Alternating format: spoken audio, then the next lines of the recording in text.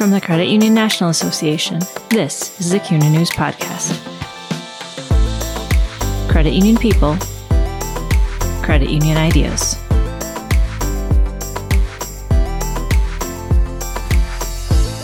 When the coronavirus pandemic began, many marketers found themselves stuck in long-term plans that were difficult to adapt to the changing environment.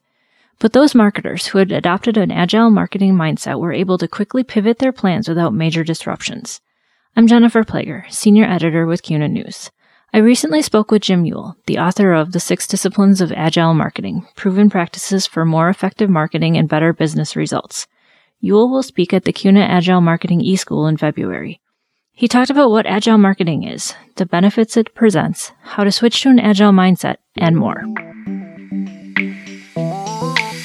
You're speaking at the CUNA Agile Marketing eSchool. What is agile marketing? So you hear that term talked about. So here's how I think about it. The analogy I use is that it's an operating system for marketing. Now, we don't think of marketing having an operating system, but we do, of course. We have kind of a traditional way that we operate marketing. For example, we write marketing plans. We run campaigns. We write creative briefs. We organize teams generally in terms of the skill set. So we have like a social media team. We have a demand generation team, we have a creative team, a marketing strategy team, whatever the skill sets are, right? So a lot of that stuff isn't working today. Let's take, for example, the traditional marketing plan, right? So let's say you wrote a marketing plan at the beginning of 2020, okay? And, February comes around and COVID hits and whoa, everything is up in the air, right? So what we do in agile marketing instead, and this is the first principle of agile marketing, is we value responding to change over following a plan, okay? So what does that really mean in practical terms? One, it means that we don't write big marketing plans, okay? We write 1 or 2 page plans. I call them napkin plans, okay? They're revised frequently. They are tested against the market frequently. We get a lot of feedback on them, okay? And they constantly evolve. And they constantly change, right? I interviewed a client in February, maybe March of 2020, who I had trained in agile marketing about a year and a half before that. And he said to me, literally, it probably saved their company because 50% of their revenue dropped like that, okay? Because much of the revenue came from the travel industry. And of course, travel ground to a halt, right? So they had to kind of reinvent themselves. They actually had to start offering new products and new ways of reaching people and all that sort of stuff. And that's what they did through Agile. The other thing that it helped them with is that normally they would buy a year's worth of advertising placements in advance, okay? And they'd do that at the beginning of the year. Well, if they'd done that, they would have owed all that money and had all those placements. And they moved to a schedule where they were buying stuff on a monthly basis, and they were much less exposed to this kind of downturn. So agile marketing takes its inspiration from agile software development. So today, most software is developed using agile techniques. Over 90% of companies, I think it's up to 95% of companies, practice agile software development. It replaced a model called the waterfall model, okay? And what we're looking to do is to take some of the things that they've learned and apply them to marketing.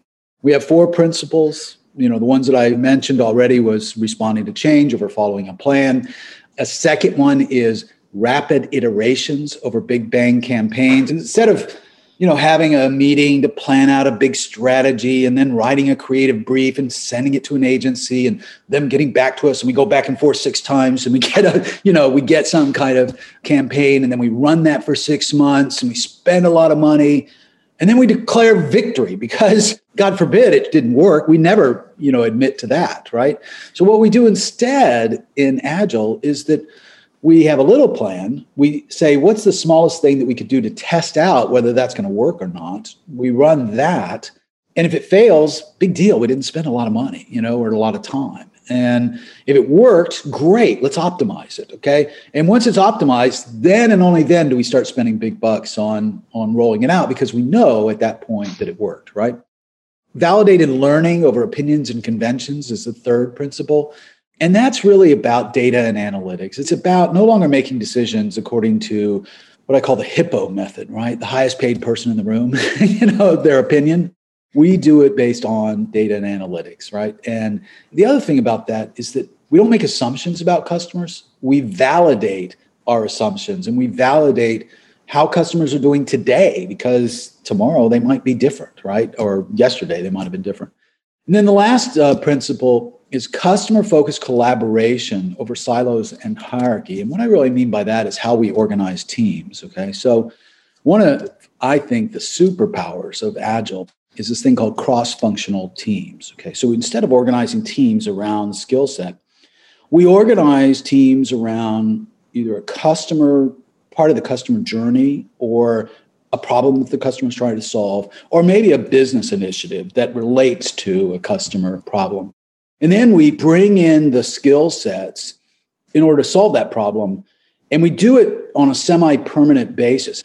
So what happens in most organizations is that they will do these teams to solve these problems, but they'll bring somebody in, and that will be a project for them, and they'll be assigned to 3, 6, 9, 12 projects, okay? And how do they prioritize their time? You know, it's really impossible. And they end up going to all these status meetings, and it's very inefficient, okay? So instead, we assign most of the people in the team are dedicated to the team. Occasionally, you might have somebody like, you don't have a dedicated videographer to do videos, probably on most teams. You don't have a dedicated lawyer to check the legal language, but you might have a dedicated creative person. So instead of competing with everybody else who's trying to get through creative, you have a dedicated creative person who's generating the creative to solve this problem, okay? The benefits of Agile marketing. So there's kind of 3 parts, okay, to my definition. I talked about how it's related to Agile software development, then the principles. So the last part is the benefits, okay? Why do this? Because it requires change, and change is hard. One is that it makes teams improve their productivity, okay?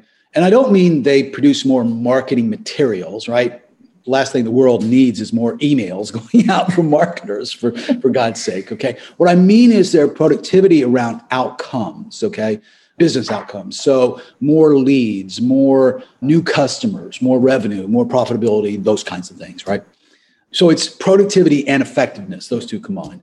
One of the benefits that we see is transparency, because one of the things that I start teams off with when I train them in Agile marketing is go out there and get alignment with senior management, the sales team, the product team, and be very transparent about what you're doing and why, and just increase that transparency with them, because it builds trust to do that, and it helps marketing become more business focused.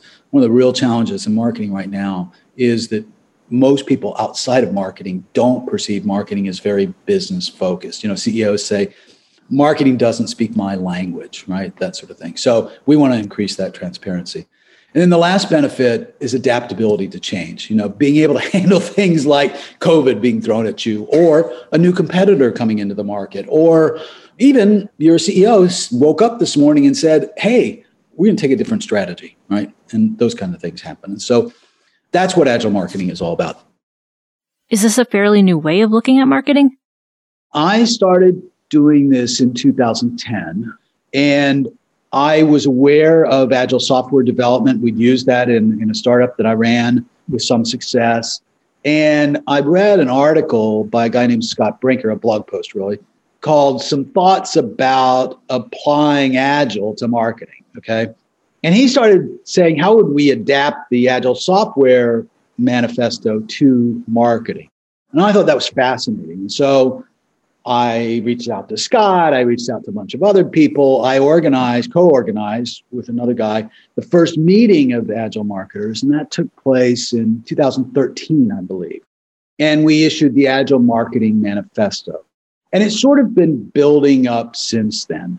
The latest survey, which was done at the end of 2019, beginning of 2020, so it's about a year old, and the new survey should be out soon. It's just finishing up now. Says that about 41% of marketers today practice Agile marketing to some degree. I think there's room for them to practice it in more depth with more rigor and all that sort of stuff. But to some degree, 41% say that they are.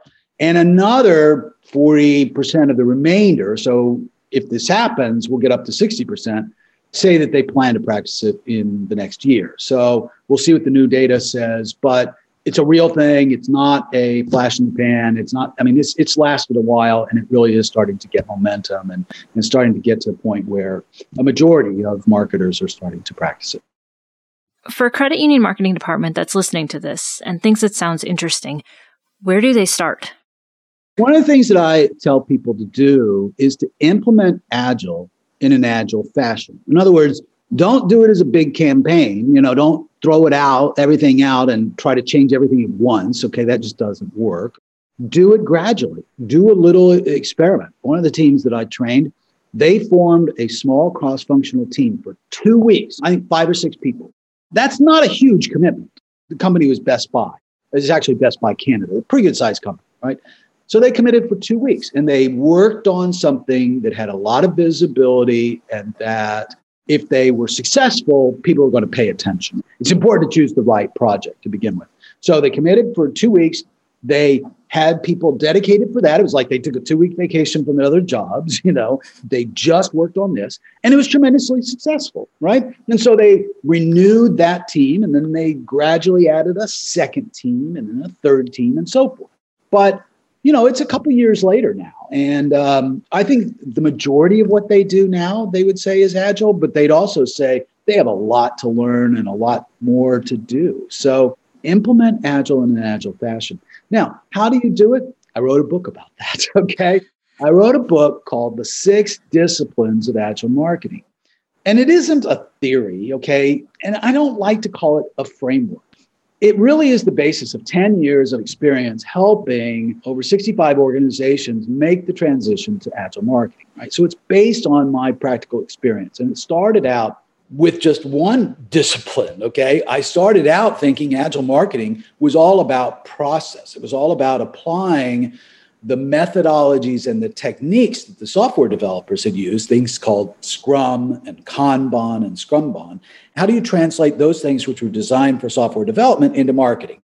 So that's where I started my thinking about Agile marketing. That was the first thing. And when I went to teach people, that's all I taught them. And I realized that wasn't enough. And I realized that some teams, Agile marketing wasn't taking because, and this gets to the first discipline, they weren't aligned. They weren't aligned on, number one, why are they implementing Agile marketing? Implementing Agile marketing requires change, and change is hard for all organizations. If you don't know why you're changing and you don't have everybody on board as to the reasons that you want to change, and by the way, also what you want to keep from what you do now, because there's surely things about what you do now that you like, so make sure you keep those. So getting that alignment on why you're doing it, that's the first discipline. And it's alignment on why you're doing Agile marketing. It's alignment with the business side. So go meet with the executives, go meet with the sales team, the product team, all this sort of stuff. That part of alignment. And then third piece of alignment is alignment on the customer. Like get everybody on the same page about who are our customers. What are they buying from us? What's our value proposition to them? What channels do we use to reach them? I've got a canvas for figuring out all that stuff. So get alignment on that stuff. The second discipline is structure. How do you structure a team? Do you continue to structure it in the skill set silos? Do you use these cross-functional teams? Do you go all at once to cross-functional teams? Short answer to that is no. If you're going to organize cross-functional teams, do you do it around a business? Do you do it around a customer need? The answer is any of those can work. So that's the second discipline, and that's what I talk about in the book, that discipline. The fourth discipline is what I call validated learning. So one of the things that I hope every team that adopts Agile marketing will do is to increase what I call their marketing metabolism. And what I mean by that is the pace at which they learn and execute about customers. And the way you do that is you have to build a testing and acting on those tests infrastructure and gradually increase that. I tell about an example in the book where at Twitter in 2010, a guy named Satya Patel came in. And one of the things that he asked the team was, how many tests do you run a week testing things about the customers, testing new things that you're trying, testing, what's working, all that sort of stuff. They said, well, we run one test at a time, And we usually run 1 or 2 tests a month. So at best, they were doing 1 test every 2 weeks, so like half a test a week, right? So he said to them, and this is important the way he said it, he said, I want you to run 2 tests a week. Okay, I want you to average 2 tests a week. He didn't say, I want you to test more, because if he'd asked them to test more, they might have run 1 test a week or not even that and thought, oh, we're done. So he said 2 tests a week. So they had to figure out how to build an infrastructure, allow them to do that. Once they got that done, he moved them up to 5 tests a week, and then he moved them up to 10 tests a week. So when you look at him doing that and you look at the business outcomes, the slope of acquisition of what they call engaged users, it was growing, but it went from slow growth to high growth. It increased almost 300%, their acquisition of engaged users, which was their most important metric. So that business of what I call validated learning faster, increasing your marketing metabolism, and executing faster, that's the 4th discipline. The 5th discipline is adapting to change. We talked about that. How do you handle things like COVID? I have a bunch of different methods that I've used over time, both from my experience and from other people's experience. And then the 6th discipline, and I almost didn't include this one, but I felt strongly that marketing is changing. So the 6th discipline is called creating remarkable customer experiences. What I would say is that customers are no longer buying products. They're buying experiences. If you're a credit union, the experience that someone has opening an account with you, doing their day-to-day banking with you, doing, mortgages or whatever stuff that isn't day-to-day with you, all that sort of stuff, that is your brand. Your brand isn't your colors. Your brand isn't your tagline. Your brand is the experience that the customer has with you. And marketing, they think they're the stewards of the brand, and they are, but they need to become the stewards of the customer experience. Because if they don't do it and they don't get engaged with the other departments to make sure that the customers are having a good experience or having the experience that they want them to have, they won't have a brand, or they'll have a brand that they don't like. So that 6th discipline is all about marketing getting outside of their comfort zone and working with other departments to making sure that every part of the customer experience is what they want to have to support their brand and to support their business. So it really sounds like what the customer sees in terms of marketing materials isn't really changing. It's more the way that the marketers are doing their work. I talk about an example in the book, and I can't name the organization, but I happen to know that it's a credit union. It's a very large credit union, okay? And they did this thing where they started working with an organization to personalize their marketing messages and their emails. And they went from 17 emails a month to 2 emails a month to their customers. But as a result of those 2 emails, the click-through rate, the engagement, the customers actually read the emails and did something increased. It was something like 250%, or it was a huge increase, okay? Look, it's not about the volume of how many marketing messages get out there. Agile marketing is not about, let's move faster to get more stuff out there. Agile marketing, in addition to being a process and all the other stuff that I mentioned, is also a mentality. It's a mindset. And you have to make shifts in your mindset. So one of the shifts is a shift from a focus on outputs, more emails, more marketing stuff, to a focus on outcomes. I don't care if you only generate 2 emails a month. If you have better outcomes in terms of engagement with customers, that's a good thing. So focus on the outcomes, not the outputs, right? The other shifts, by the way, are things like a shift from a focus on campaigns to a focus on continuous improvement. So this kind of turns a lot of marketing on its head because every marketer thinks in terms of campaigns. Well, I say, no, stop thinking in terms of campaigns. Start thinking in terms of continuous improvement. Get something out there, see if it works. If it works, great, optimize it. If it doesn't work, find something that does and continuously improve these things. Even if you have something that's working, you can always find ways to optimize it. And you can always find new ways to do things because what's working today might not work tomorrow. So shift your mindset from campaigns to continuous improvement. The third shift is a shift from an internal focus to a customer focus. And everyone says they're customer focused, but we have to move beyond happy talk. We have to move to where we really are customer focused. And I talk about what that really means and some ways to implement that.